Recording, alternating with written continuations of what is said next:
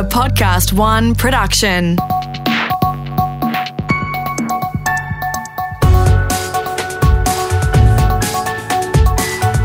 Your Morning Agenda with Natasha Belling. Good morning. Thanks for your company. Let's check what's making headlines this Monday, the 25th of January. A heat wave is sweeping many parts of the country, with authorities warning people to take extra care, especially in the lead up to Australia Day. Melbourne is set to swelter with an expected top of 40 degrees today, with temperatures even warmer in the northeast of the state. Canberra will hit 37 today after a scorcher yesterday. Meantime, Sydney's temperatures reached 40 degrees over the weekend, and the hot weather is set to continue with the city's west hardest hit. And Adelaide topped 42 yesterday with another hot day on the way today. There are total fire bans in place in parts of New South Wales, Victoria and South Australia, with hundreds already on alert as a blaze burns in the Adelaide Hills. And we'll have more details on that blaze from our reporter in South Australia shortly. There are new calls for the federal government to crack down on misinformation about COVID-19 in the lead up to the government's vaccine rollout. The Doherty Institute in Melbourne is one of several top organisations that signed an open letter calling on politicians to pass tough new laws targeting social media giants like Facebook and Google. They want the companies to be transparent and to keep a list on COVID-related material that they're allowing online. Meantime, the Federal Treasurer says Australia is still on track to roll out the Pfizer vaccines in mid to late February, despite shortages overseas. Australia has purchased around 10 million doses of the vaccine, while several European countries have complained of supply shortages.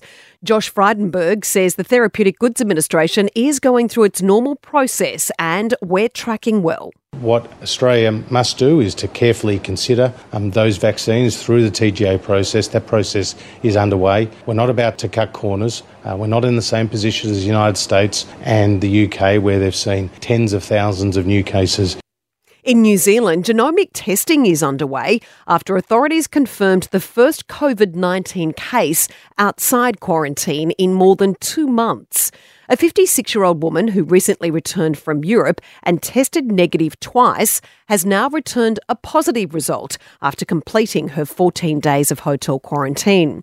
Authorities are now investigating whether the woman caught the virus from another returning traveller who was staying in the same quarantine facility. Here's New Zealand's Director General of Health, Ashley Bloomfield. We are working on the assumption that this is a positive case and that it is a more transmissible variant, either one of the one identified first in South Africa or the UK, or potentially Brazil, or another more transmissible variant. And some of the nation's largest superannuation funds are pushing for the federal government to deliver financial handouts to low-income earners. The companies backed by unions are proposing $5,000 payments to struggling Australians for their retirement after hundreds of thousands of workers withdrew their super during the pandemic. Now for a look at what else is making news around the country this Monday morning. And as we reported earlier, hundreds of residents are on alert as a blaze burns in the Adelaide Hills. Our reporter Sean Maynard has the latest from Adelaide. Yeah, I can confirm an arrest has been made over this large bushfire that's burnt through 1,200 hectares at Cherry Gardens in the Adelaide Hills since about 4 p.m. yesterday. Police stopped a vehicle seen speeding away from a fire started on Piggott Range Road just after 6 yesterday. They're investigating links between that one and others in the area. It's understood the blaze burning around the Mount Bold Reservoir emerged from multiple ignition points fanned by northeasterlies, pushing it into a heavily vegetated Scott Creek Conservation Park and putting a number of towns in the area like Echunga and Meadows under threat. An early morning wind change expected to push it southwest again. It's CFS Deputy Chief Officer Andrew Stark says the tricky terrain in the area is not helping. It's a reservoir, it's very undulating, and people will experience the fire in very local areas, moving to the east, moving to the west, moving to the north and indeed to the south as it runs up the gullies. 300 firefighters remain at the scene ahead of a change expected to bring some welcome rain later this morning. To New South Wales now, and authorities are still trying to determine what type of shark was responsible for a terrifying attack near Newcastle, north of Sydney. Rick Burberry was mauled while swimming with his wife in Lake Macquarie on Saturday evening. As David Dolan reports, it's been decades since someone was attacked by a shark in the lake. That's right, Tash. Sharks are regularly spotted around Lake Macquarie. However, it's believed to have been about 80 years since an attack. The 58-year-old marine biologist is very lucky to be alive. His wife, who happens to be a doctor, helped drag him to shore along with an off-duty lifesaver, where they applied a makeshift tourniquet, his left arm barely attached. He continues to recover in John Hunter Hospital, where surgeons were unable to save his arm. Police and Fisheries are yet to work out which species was involved. Witness Matt Lumbey says it was fairly large. Broad nose, brown, and about as big as a patient. The mauling has left residents on edge. However, swimmers were still spotted in the water yesterday. As New South Wales records a week of zero community transmission of coronavirus, authorities are urging residents to still be COVID safe, especially on Australia Day. Police say they will enforce health orders, and our reporter Siobhan Caulfield has more details. Yeah, Tash, police will be out in force targeting anyone who's planning to flout COVID rules and have a big get-together this Australia Day. It comes as Sydney swelters through this heat wave with temps of 35 in the city, 41 in the west tomorrow, many flocking to the beach to cool off. Outdoor gatherings are still limited to just 30 people, so police will be enforcing the health rules to ensure everyone is social distancing. Now, New South Wales is having a good run COVID-wise. We've just had a week of no community transmission, but there are still concerns after virus fragments showed up in sewage treatment plants at Warriewood and North Head over the weekend. People are still being urged to monitor for any symptoms, and if they emerge, to come forward and get tested. And border restrictions have eased in WA to welcome visitors from both Queensland and New South Wales. Our Perth reporter Adam Hemmings joins us now. And Adam, the change kicked in overnight. It did, Tash, at 1 minute past midnight WA time. Travellers from New South Wales and Queensland can now come over without an exemption, with those states moved into the low COVID risk category. However, they must still abide by several conditions, which include self-isolating for 14 days at a suitable location and undergoing COVID testing. The same adjustment was made a week ago for Victoria, while the ACT, Northern Territory, South Australia and Tasmania remain a very low risk, meaning there's no quarantine or testing for them.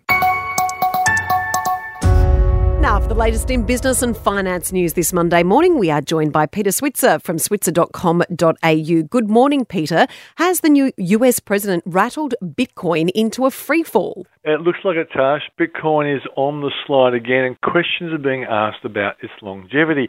Only 17 days ago, the cryptocurrency hit an all-time high of $42,000 US, and on Friday closed at $31,000.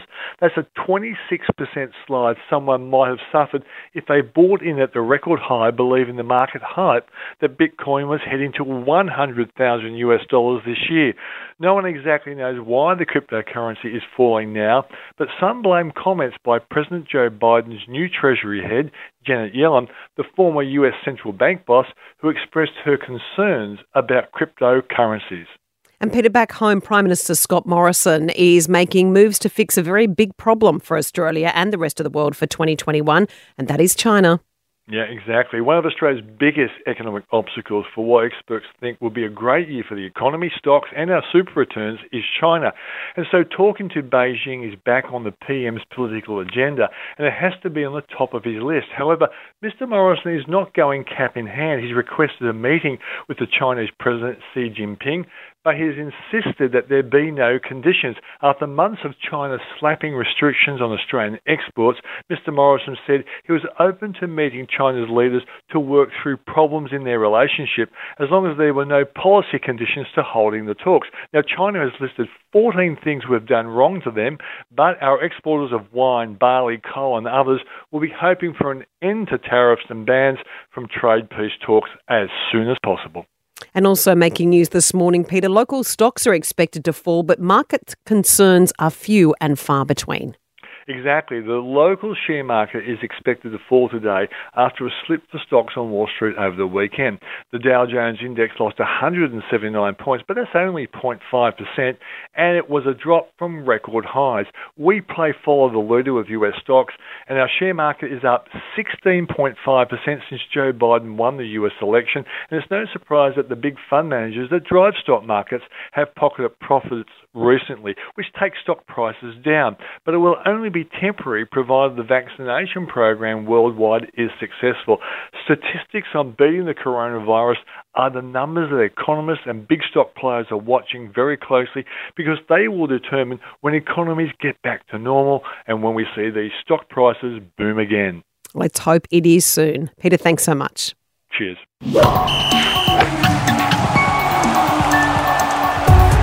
Time to check sport now with Brett Thomas. And Brett, the AFL has responded to claims that it breached its own quarantine rules last year. Yes, good morning, Tash. Bit of a strange one, this one. This was a footy panel discussion uploaded to YouTube, surfaced over the weekend, became a story yesterday. Richmond duo Dylan Grimes and Jack Riewoldt, two of the heroes of their grand final win over the Cats, claimed that their Adelaide hotel room took in homeless people. This was during their round 11 match against Port Adelaide. Now, the AFL has responded overnight, says that it was aware that other members of the public were staying at the hotel, but that they had hired extra security. And the players weren't actually in hard lockdown at the time. They were allowed outside of their hotel rooms, aside from just training and playing. So they say that there was no breach of rules or no cover-up, as were some of the suggestions made yesterday after that video emerged. And Brett, prize checks for the winners of this year's Australian Open have been slashed. Could that be to cover the damage in the hotel rooms? Just saying. Well, maybe it is, Tash. And hey, maybe the cynic in me suggests that they've slashed the winners' prize checks because Novak Djokovic was the one complaining and saying that so we need to do more for some of the battlers, because last year he took home more than $4 million. Well, this year it'll be around $2.75 million, which isn't too bad for you and I. But yeah, that's one of the changes that they announced yesterday, slashing the prize check for the two winners of the men's and women's draw. The actual prize pool is the same, $71 million overall, but it'll just be redistributed more evenly across the playing field. And the WTA, that's the women's governing body of tennis, has decided to add an extra event. This is for 28 players stuck in hard lockdown, so they'll get an extra tournament to get up to speed before the Australian Open. And the ATP Cup on the men's side of the tennis world, they're going to delay their lead-in events by 1 day, so to give the men's players in hard lockdown an extra 24 hours to recover and prepare for that. And what about the BBL overnight? Yeah, a couple of results in the BBL last night. We had the Hurricanes beating the Sixers, Matthew Wade, Darcy Shaw combining for 145 at the top of the order. And in the other match, it was the Strikers just edging across the line against the Thunder. So the finals aren't too far away. Hurricanes up to 5th, so they're just on the cusp of the top 4. They play the Renegades a little bit later this week. And a bit of controversy over the weekend with Conor McGregor. Yeah, a massive upset, really, because he'd beaten Dustin Poirier back in 2014. That was a knockout win for Conor. They fought again yesterday at Fight Island in Dubai, and Poirier turned the tables completely, absolutely dominated him. So where to now for Conor McGregor? I think a lot of the mystique around him has probably gone. He suffered losses in 4 out of his last 5 fights. So that'll be interesting to see. But it's a great win for Dustin Poirier. And most of the people who have fought Conor and lost have actually gone on to improve, the likes of Max Holloway, Jose Aldo, not so much the Brazilian who he knocked out in inside 10 seconds a few years ago. So, yeah, big shock yesterday in the UFC world. Brett, thanks so much. Thanks, Tash. Checking the weather details around the country now this Monday morning, and as we mentioned earlier, scorching temperatures expected in many parts of the country today. Firstly to Brisbane, shower or two with a top of 29 degrees on the way today for Brisbane. Cooler temperatures today for Sydney, top of 32 but warmer in the west with an expected high of 39 degrees today. Melbourne, very hot today with a cool afternoon change on the way, a top of 40 degrees today. 37 very warm today for Canberra and sunny conditions. Hot with some late rain expected for Hobart, 32. 32 degrees also on the way for Adelaide today with some showers expected in humid conditions. Partly cloudy and 26 for Perth, and rain with a possible storm on the way and a top of 30 for Darwin. And And an incredible survival story from outback Queensland. A 58-year-old has been found alive and well after missing for 3 weeks in the Gympie region. Robert Webber was last seen leaving a local pub on the 6th of January. His car got bogged and he stayed with the vehicle for 3 days before leaving on foot to try and search for water. He survived for 3 weeks by drinking dam water and eating mushrooms. Robert's stepson, Jack McLaughlin, telling Channel 7 his stepdad is tough. I've seen him eat mushrooms around here, so he knows what ones are safe to eat and stuff. 18 days in the bush is definitely a bit of a survivor. Robert was finally found by a local property owner and was suffering only minor injuries. And that's all you need to know to start your day with Your Morning Agenda in your podcast feed from 6:30 a.m. Please rate and review, and you can also follow us on your socials at Your Morning Agenda on Instagram. I'm Natasha Belling. Thanks so much for your company. Have a great day. And we look forward to seeing you on Wednesday.